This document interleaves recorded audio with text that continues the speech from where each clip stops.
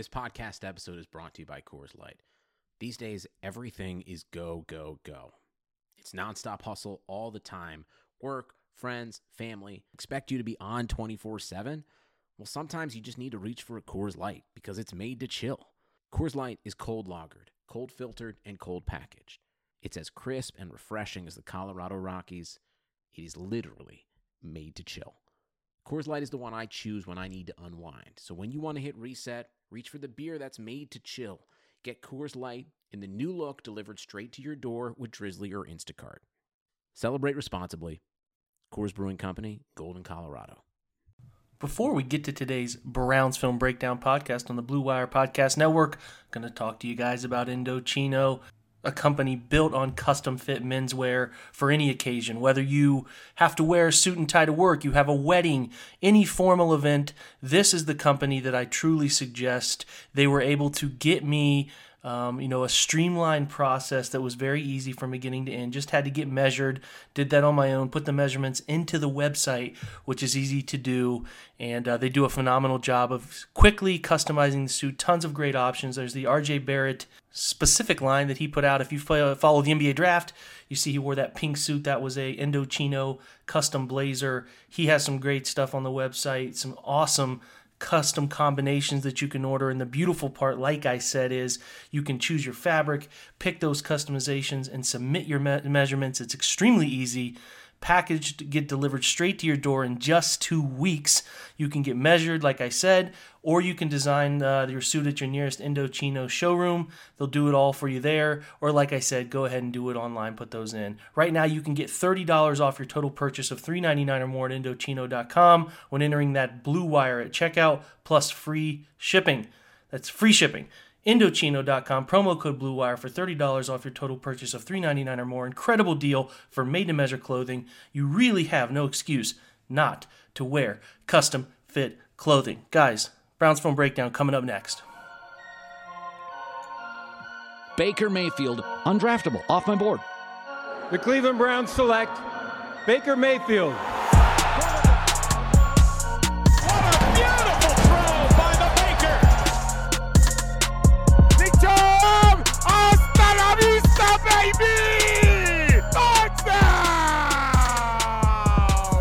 Welcome to Browns Film Breakdown. I'm your host, Jake Burns, writer over at the OBR, coming at you guys here late Sunday night to talk about what was another disappointing outcome for Cleveland, a 20-13 loss in which it appeared that the Browns, from the beginning of the game, had a real shot to win this game, obviously, and started out pretty clearly in control of this game.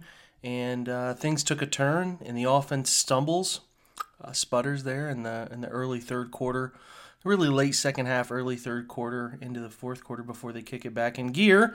And it is a division loss, and a loss that probably eliminates Cleveland from playoff contention because now I guess they can get if they end up tying Pittsburgh, they have a shot at a tiebreaker if their division record ends up better, if they can sweep.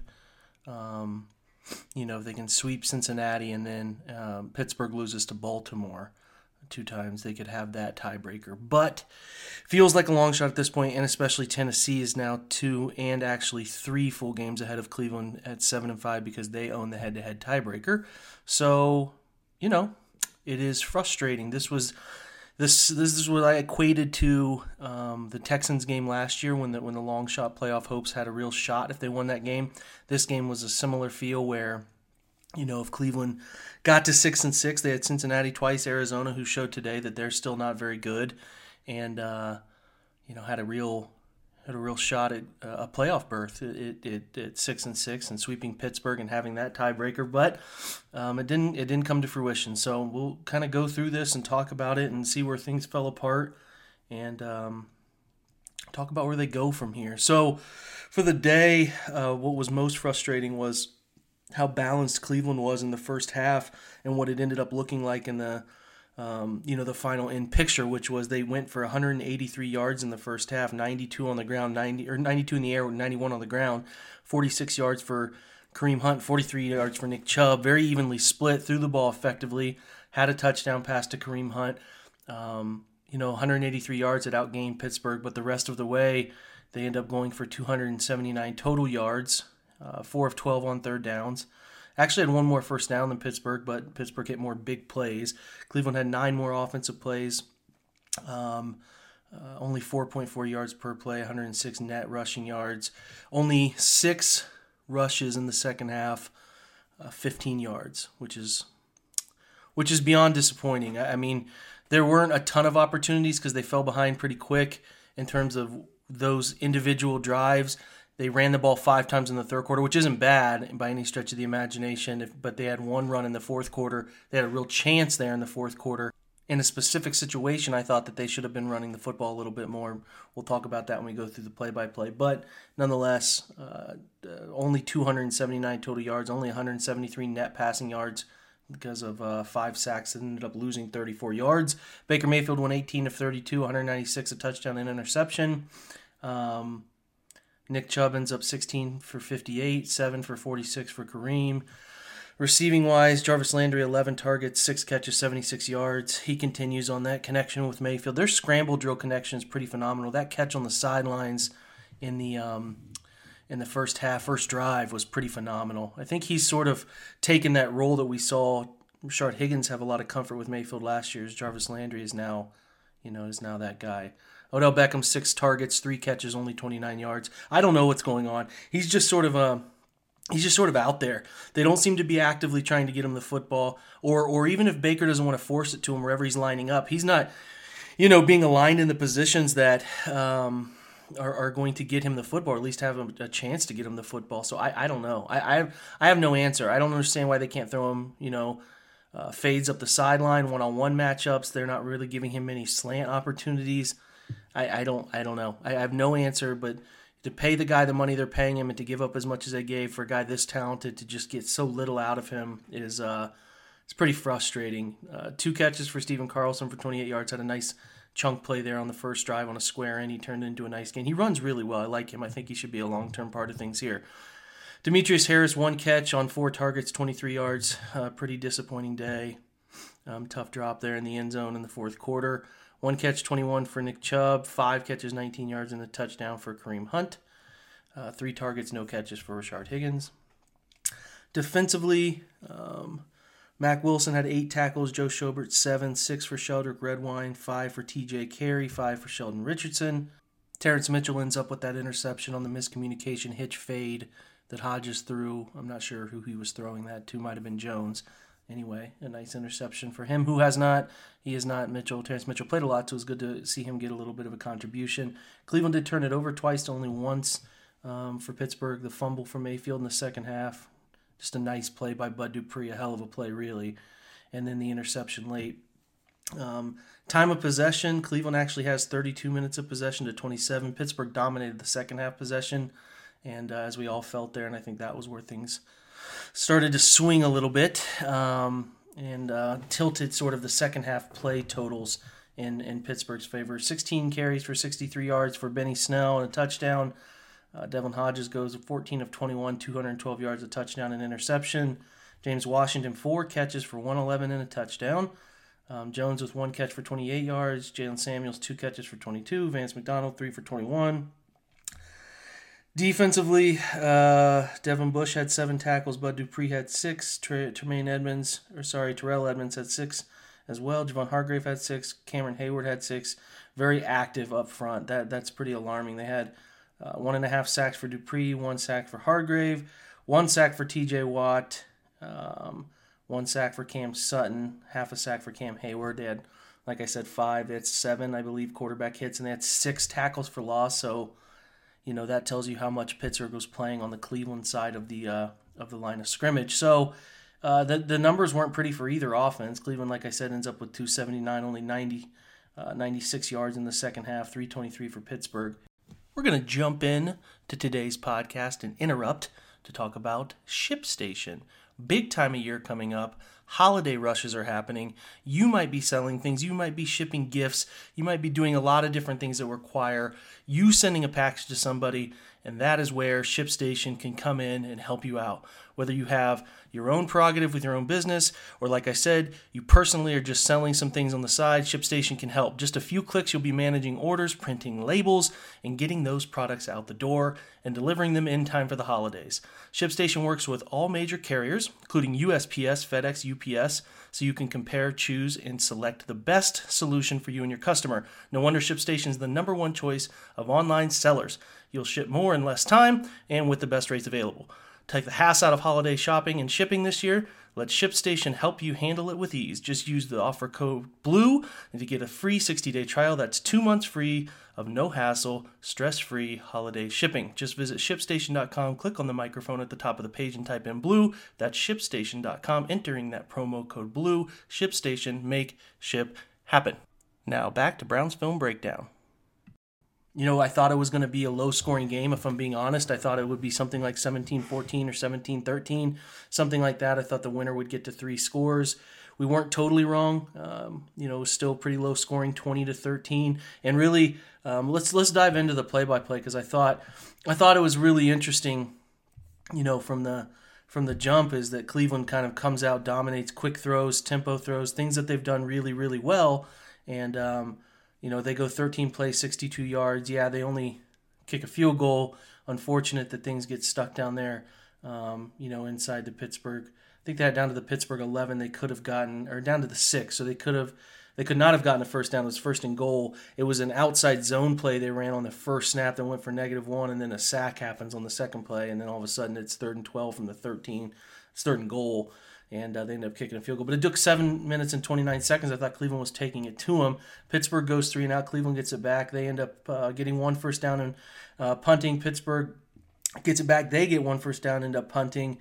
Then Cleveland gets it in the second quarter. They go on a pretty long drive again, 10 plays, 70 yards, where they hit pretty nice chunk run plays, a 12-yard run, 9-yard run from Chubb, 11-yard throw to Landry. They hit some nice chunk plays that ended putting up down at the Pittsburgh 23, they throw an 8-yard throw, and then on 3rd and 5 from the 15, they throw a nice little Texas route to Kareem Hunt, which is a nice little sell the flat and put your foot in the ground and peel back inside at a 45-degree angle. So it's a touchdown. It's 10 plays, 70 yards, and they take 5 minutes and 42 seconds, and it looks like they're just going to sort of methodically dominate this game, get out in front the way they did the last game, but unfortunately, that is not the way it came to fruition, because the next time out, Pittsburgh sort of formulates their strategy that they're going to use the rest of the game, which is, we don't trust Hodges to sit in and make reads and throw, so we're going to put them, Cleveland's going to walk down and face guard us, we're going to put the ball in the air and pressure them on deep throws. So they throw the first fade that impacts is a Hodges to Washington throw up the left sideline for 31 yards, where Greedy Williams is in phase, turns to find the football, and when he turns, he slows down, and the ball's put in a perfect spot. Hodges, I'll give him credit, he threw accurately, puts the ball in a perfect spot, and it's a big play, and I think they started to feel like Pittsburgh, at least with James Washington at that point, hey, we need to keep going to this. I can beat these guys down the field. I track the football better than they do. So they went back to it later. Ended up that Pittsburgh went 10 plays down the field after a long end-around play for 17 yards. They go 62 yards, 10 plays. They get a field goal. Cleveland gets it back. Now, this is where things kind of get interesting. At 2:52, you'd like Cleveland to go on a long drive, and I absolutely would like them to go on a long drive too, to sort of milk the clock and keep it away from Pittsburgh one more time. They end up throwing a quick throw on an RPO to Rashard Higgins. It gets tipped. It's a kind of safer play. Gets tipped. Next play, it's a 4-yard gain. So they do run it to get it down to 2:07, and then they throw, on 3rd and 6, as you're going to have to, you throw. I don't think it's an irresponsible or loose game plan to throw 2 times to 1 in that situation, because you're trying to still get down the field. You have it at your own 24. You think you can score in 2 minutes and 49 seconds. Not score twice, but just score once, and you're going to have to throw eventually to do that. So they decide to throw on first down, come out, run on second down, get 4 yards, put it in a 3rd and 6 manageable. It's unfortunate. Mayfield slides out of the pocket. He actually has Rashard Higgins on the dig. He just sort of misses him. He just sort of underthrows it, and unfortunately they have to punt. And I don't think it was irresponsible. I don't think you needed to. I mean, you want to bleed the clock there. You want to do all those things, but they weren't playing reckless. They weren't throwing and pushing the ball downfield. They tried to take calculated throws. They just unfortunately missed on the first run-pass option. Make a stop, though. You punt it back. Pittsburgh gets it back. At the at their own 31-yard line. They end up throwing a couple throws to get a first down, call a timeout from their own 42, and then hit a big throw down the middle of the field, which Hodges makes a hell of a catch on for Pittsburgh, 28 yards against cover 3 up the seam, where he gets hit from behind when the ball hadn't even arrived, and he got hit from behind. He still holds on to make a hell of a catch. Then the next play, they throw another fade route where they get James Washington from a tight alignment, which is what they like to do, so they could sort of get that outside angle, put him in a tight alignment, and Hodges puts another ball out to Washington. He gets grabbed by TJ Carey before, so it's already a pass interference. He still somehow comes down with the football, and that was the moral of the story, is that Cleveland could not consistently stop Pittsburgh from throwing the ball deep downfield, just taking deep shots. Easy throws for the quarterback because there's not much thinking. You just know, hey, I got a one-on-one with this guy. I can hold the safety with my eyes. I can throw it to James, let him make a play on the football. I can still get a pass interference call. They're taking calculated risks, and those risks worked. It's similar to what those deep shots that Tennessee took in Week 1, where they don't have a functioning quarterback who can sit in the pocket and make multiple reads. He doesn't have a big arm, but he can throw it down the sidelines. He can throw it into a bucket, and that's what they were doing, and that's really where the game swung, because if you took that away from Pittsburgh, they weren't running the football well enough. They ran it fine, but they didn't run it well enough to make Cleveland ultimately respect it all that much. He only ran for 63 yards with Benny Snell, so it's like the difference was that they were able to throw the football down the perimeter of the field, deep shots, and it worked out. So all of a sudden it's 10-10. Cleveland comes, and let's address this. Cleveland's going to try to score. I think that they came out from their own 7-yard line. They ran Kareem Hunt. They looked like they were content with 55 seconds to go into halftime. They run another one for 16 yards. They popped it a little bit, got it out to the 20. I get it. Call a timeout. They took a shot on first down there from the 20 with 44 seconds left. It didn't work out. Okay, we'll run it again. If we don't get much, we'll just bleed it and go to half. They get another 16-yard run, though. So Freddie thinks, okay, let me call another timeout. They get it to the 36, so they say, okay, let's take some shots down the field here. Maybe we can draw a pass interference, or maybe we can draw the right coverage and let Odell Beckham make a play. You don't just sit on the football there. People are attacking me because they don't sit on the football there. You go out and play to win. You don't play afraid. You have better perimeter players than Pittsburgh does, in all reality, more talented guys on the outside. Give Odell Beckham shots downfield. Yeah, it's unfortunate that Mayfield hits his hand, but you're living in your fears and doing the revisionist history stuff saying, well, they just should have taken it to half. Well, they broke 2 runs. If they didn't break a run, they would have just ran the clock out, but it didn't work out that way. So you go out and you take advantage of opportunities. They tried to push it downfield to get, like I said, a big play or a pass interference, take a shot downfield. There wasn't Hail Marys with air quotes. That's a different scheme. Hail Mary is, hey, we have 4 wide, we're going to run them into the same area and throw a toss-up jump ball. Those aren't Hail Marys. Those are low percentage throws, but they give you a chance to, like I said, get a pass interference call. Like if you watch the Chargers-Broncos game, you take those aggressive shots because you never know what can happen. You don't. And at the worst, if it's an interception, it's a long punt. So it's a no-brainer there to take this thing into halftime, going down the field aggressively after those 2 long runs. And yeah, in your football fears and your revisionist history, I would say, yeah, probably shouldn't have thrown those because Baker ends up hitting his hand on somebody's face mask. But don't say they shouldn't have been aggressive. That's silly. He was calculated aggression. He got 2 long runs. Then he said from the 36, I can take a couple shots here. Spare me that nonsense. Anyway, Cleveland comes out of halftime. For whatever reason, the Pittsburgh's players gave Mike Tomlin credit for making some adjustment. I got to look at it, and maybe they'll talk about it. Pittsburgh will give a quote about it this week. I don't totally see what they did. It still seemed to me like they were doing many of the same things. Maybe they made a tweak to playing a little bit more man. I got to look at it, but I'm not totally seeing it. But Pittsburgh comes out of halftime, like I said, and they chunk play. A 15-yard pass to Jalen Samuels. Looked like they were very prepared for what they wanted to do. A couple of chunk runs. A 44-yard, again, James Washington catch up the right sideline. This one on Denzel Ward, where I thought Ward was in perfect phase, back to his old Ohio State days, face guarding, which is fine. He shoots the hands through, but sometimes when the ball is perfectly thrown, there's nothing you can do. And it was caught, as is obvious, because James Washington, dating back to his Oklahoma State days, is a very good late-hand catcher on those fades. Doesn't give you an idea the ball's coming and when it's arriving. It was a perfect catch on a perfect throw. You want Denzel to break that up, but it didn't work out. I mean, that's the beauty of that throw is it's an us or nobody situation. I wish the Browns were taking more of those. They did a little bit last week against Miami, but I wish the Browns would give their own number 13 that opportunity. And but that was the difference. There were 3 plays over 30 yards to James Washington, and that's why he had 4 catches for 114 yards. That's the difference. That's all the offense that Pittsburgh was able to muster. Not 2 plays later, they score, so it ends up 17-10, and it's totally changed the complexion of the game based on 2 long throws to James Washington that end up resulting in either the touchdown or the big play that led to the touchdown. 7 plays, 69 yards, 4 minutes and 24 seconds. The holidays are here. Perhaps you have a brother. Perhaps your father needs a gift. You can't think of what to give him. We'll give him the opportunity to use Harry's razors this holiday season with a great gift. Listeners of this show can get $5 off any Harry's shave set by heading to harrys.com/bluewire. Free shipping ends on December 16th. I'm telling you guys, you got to act now. It's a great deal for you and for him. Holiday sets start at just $20, well within those annoying Secret Santa, White Elephant, whatever trading gift limits that your family might have. Harry's blade refills are as low as $2 each, so your guy will save money over time. It comes with a ready-to-gift box and a handsome holiday gift package done up for you guys, and your gift gives back. 1% of each sale will be donated to charitable organizations. As a special offer for fans of the Browns Film Breakdown, we partnered with Harry's to give you $5 off any shave set, including their limited edition holiday sets, when you go to harrys.com/bluewire. Plus, which is a nice bonus, you'll continue to get that free shipping. Each Harry's shaving set comes with a weighted handle, the option to engrave if you're into that kind of customization, 5-blade razor cartridges, foaming shave gel for a rich lather, travel cover to protect your blades, packaged in a handsome holiday gift box. Free shipping ends December 16th, so act now. Just go to harrys.com/bluewire. That's harrys.com/bluewire.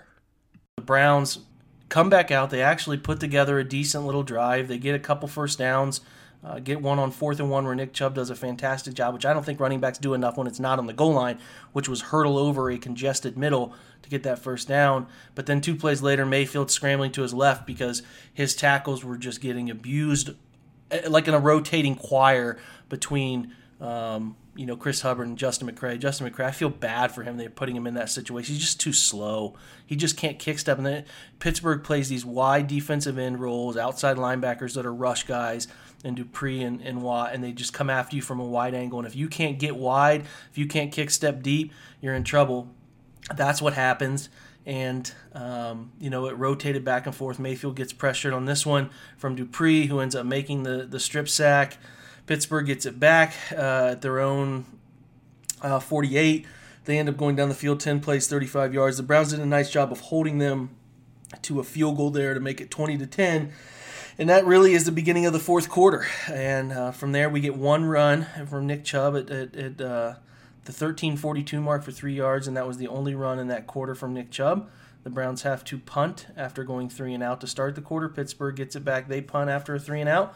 Cleveland gets it back, and they march down the field. They do a nice job. They hit it up for 19 yards off of one of the few rare play action from under center schemes, which is something they've been doing really well lately. Didn't see enough of it.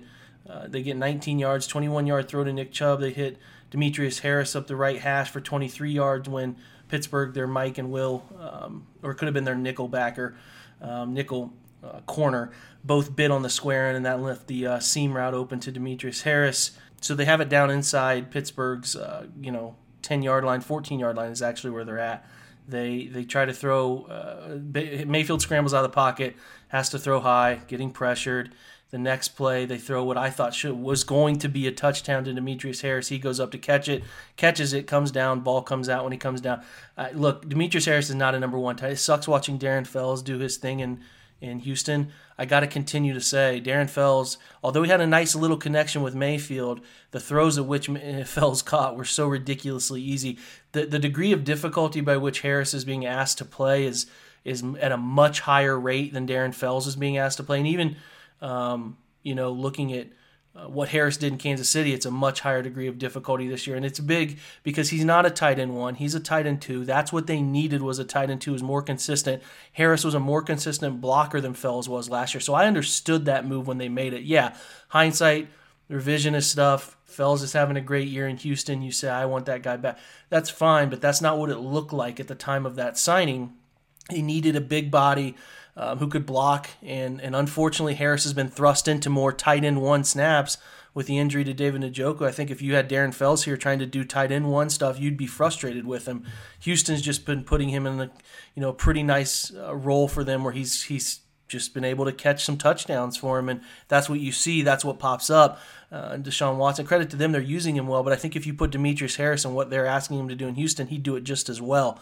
So I get it. It sucks seeing somebody else who was here last year do well, but let's look at the degree of difficulty for the plays that they were asking Darren Fells to make, and it really they weren't that hard. These are much tougher plays Demetrius Harris is being asked to do, and that's why it's because these are plays that David. So unfortunately, Cleveland has to settle for a field goal there, a 35-yarder. But then they come back out and they get a big break at the 7:30 mark, right? They get an interception by Terrence Mitchell, which is huge. He returns it all the way down to the Pittsburgh 30. They're set up 7 minutes and 30 seconds. Had a good feeling about it, but they throw 3 straight times. I don't want to complain about play calling all too much because I thought the schemes they were using were working for the most part, and they had great balance in the first half. Then the second half, I get it. You feel like you don't have the ball enough because Pittsburgh sort of dominated the third quarter and really portions of the fourth quarter. It makes you feel like you're down by more than you are, but you got to come out here and remember you're only 1 score down. They take a deep shot to Landry up the left sideline, gets broken up on a hell of a play. I have to look at it again, but it certainly looked like the corner, Mike Hilton, made a hell of a play on that football. The second down play, they try to throw to Kareem Hunt. He gets tackled by Terrell Edmonds, which, at the line of scrimmage on a late check down. And then the third play is a negative 8-yard sack. And then they don't even get a field goal out of it because they take a sack on Javar Hargrave where Wyatt Teller's tripped and falls. And it leads to the pressure that Mayfield has no chance. When Pittsburgh had their ears pinned back on these throwing situations, it just felt like Cleveland had no chance most of the time, unless Mayfield made a heroic play. So that's where I'm frustrated. I think you needed to try to at least run the football once there. That's all I'm asking is see if you can find a scheme that you really like and just run it once to keep them honest. They didn't do that. They don't get anything out of the drive because if you run for 5 yards and then you lose 8 on a sack, you're about, at the 31, 32-yard line, you can at least kick a field goal. You get something out of it. You don't feel deflated. They do kick it down to the 1-yard line. A nice job by Seibert to kick it down there and down it. Pittsburgh, then, though, they're able to bleed it. The first play, they run for 11 yards. They end up picking up 2 first downs, I believe. That allows them to bleed the clock all the way down to the 2-minute mark. Cleveland stops them, gets it back, and then from there it's a couple throws to one to Landry, one to Hunt.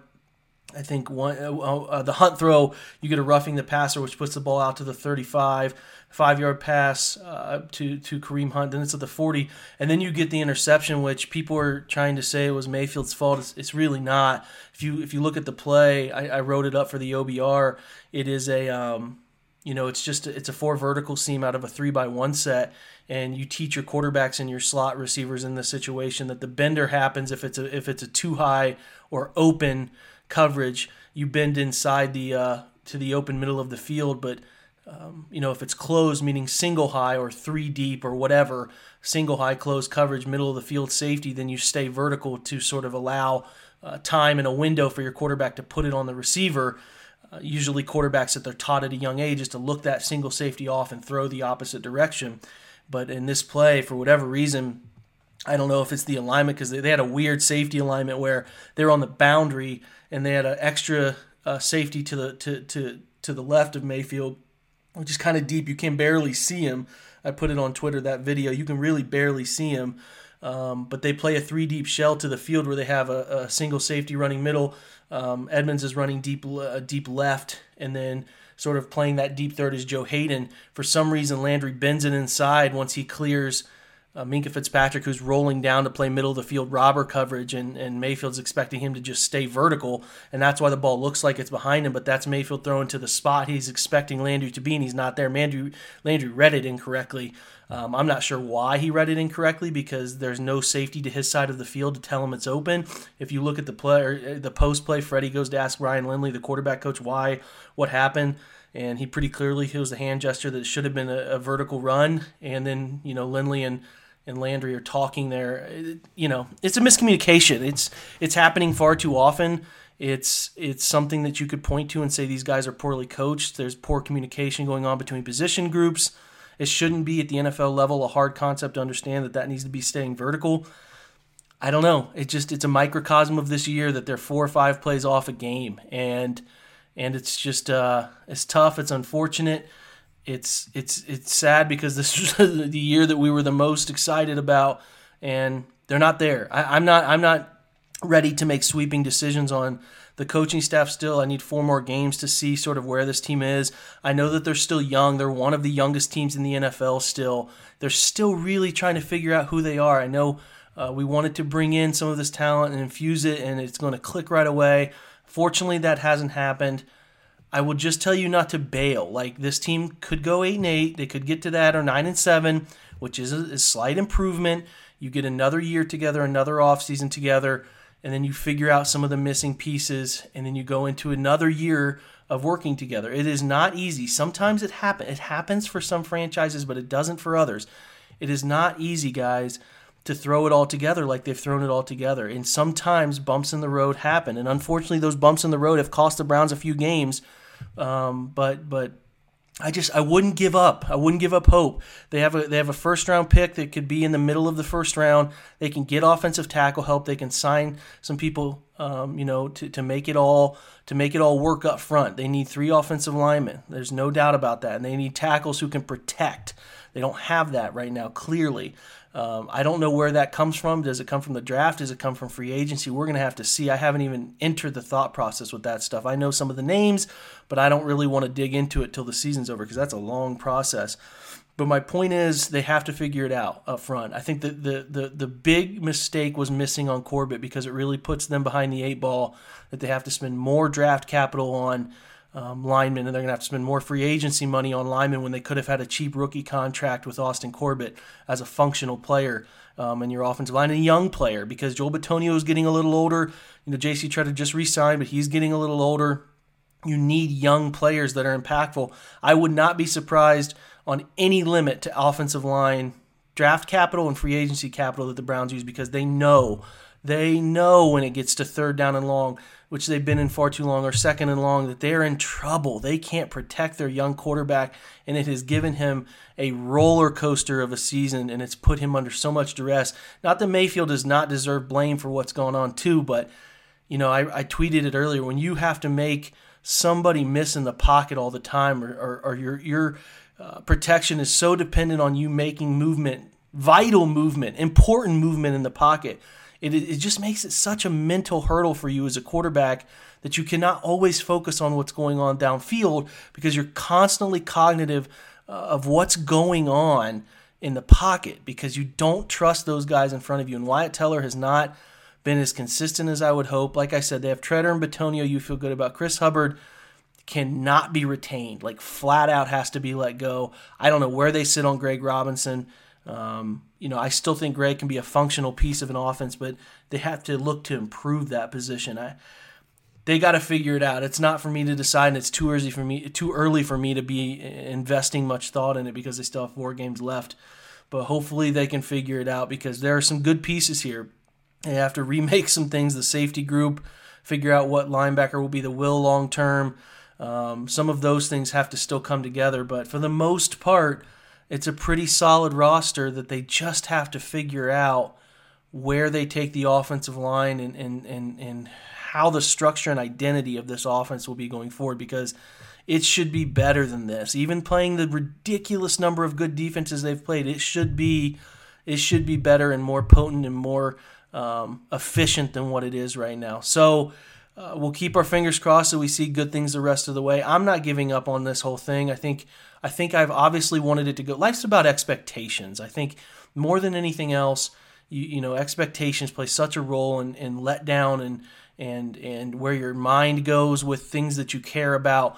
My expectations were not met. I don't think your expectations were met, but that doesn't mean we should throw the product aside because there are some very, very redeemable pieces on this roster, and I just hope December comes and goes with some wins, and it doesn't mean it's a crumbling locker room, and I don't know. The coaching, I will say Freddie has 4 weeks to prove his worth the rest of the way. If they lose some of these games they're not supposed to, it could get extremely interesting for a one-and-done scenario. And I'm not sitting here saying that's what I want, but it is in play if they do not play well. The Bengals got to win. They're playing better. They're going to come in confident next week. So we will see how it shakes out, guys. That's all I have for this week's episode of Browns Film Breakdown. I hope you guys enjoyed it. Hope you can find some solace in this. Hope you could find some understanding. Always love the iTunes love. Leave me a comment, please. I really urge you. I like to know what you're thinking. Somebody told me I'm not speaking loud enough. I'm trying to improve that, or that the show drags a little bit with how I'm doing it. I really enjoy your feedback, letting me know how I can improve this experience for you. If you want me to open up a mailbag where I can answer specific questions, I'm more than happy to do that. Whatever is helpful to help you understand what's going on with the game, where it all is shaking out on the field, and if I can give you some information about some of my thoughts and where I think the team's going, or I think it happened on the field, I can always try to do that for you too. So always feel free to leave comments on the Browns Film Breakdown Twitter page, and we will open up questions there. If that's something you'd like, let me know. So otherwise, appreciate you listening as always, and we'll be back next week with a Bengals preview, hopefully with some good news on Sunday, a win maybe. Until then, appreciate you guys, and have a good week. Go Browns.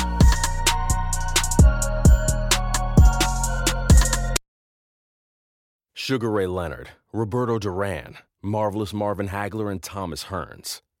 Legends, whose four-way rivalry defined one of the greatest eras in boxing history. Relive their decade of dominance in the new Showtime sports documentary, The Kings, a 4-part series premiering Sunday, June 6th, only on Showtime. I'm Mark Chapman. Welcome to the Planet Premier League podcast. Each week, Cesc Fabregas, Nader Manua and myself talk all things Premier League. As a player, you don't have time to talk. No. You don't have time to make a plan. You just need to deal with wave after wave after wave. We watched Coach Carter, and he said, afterwards, the game's just about doing this for your teammates. And I remember looking around halfway through the film, and half the squad was asleep. Planet Premier League. Listen wherever you get your podcasts.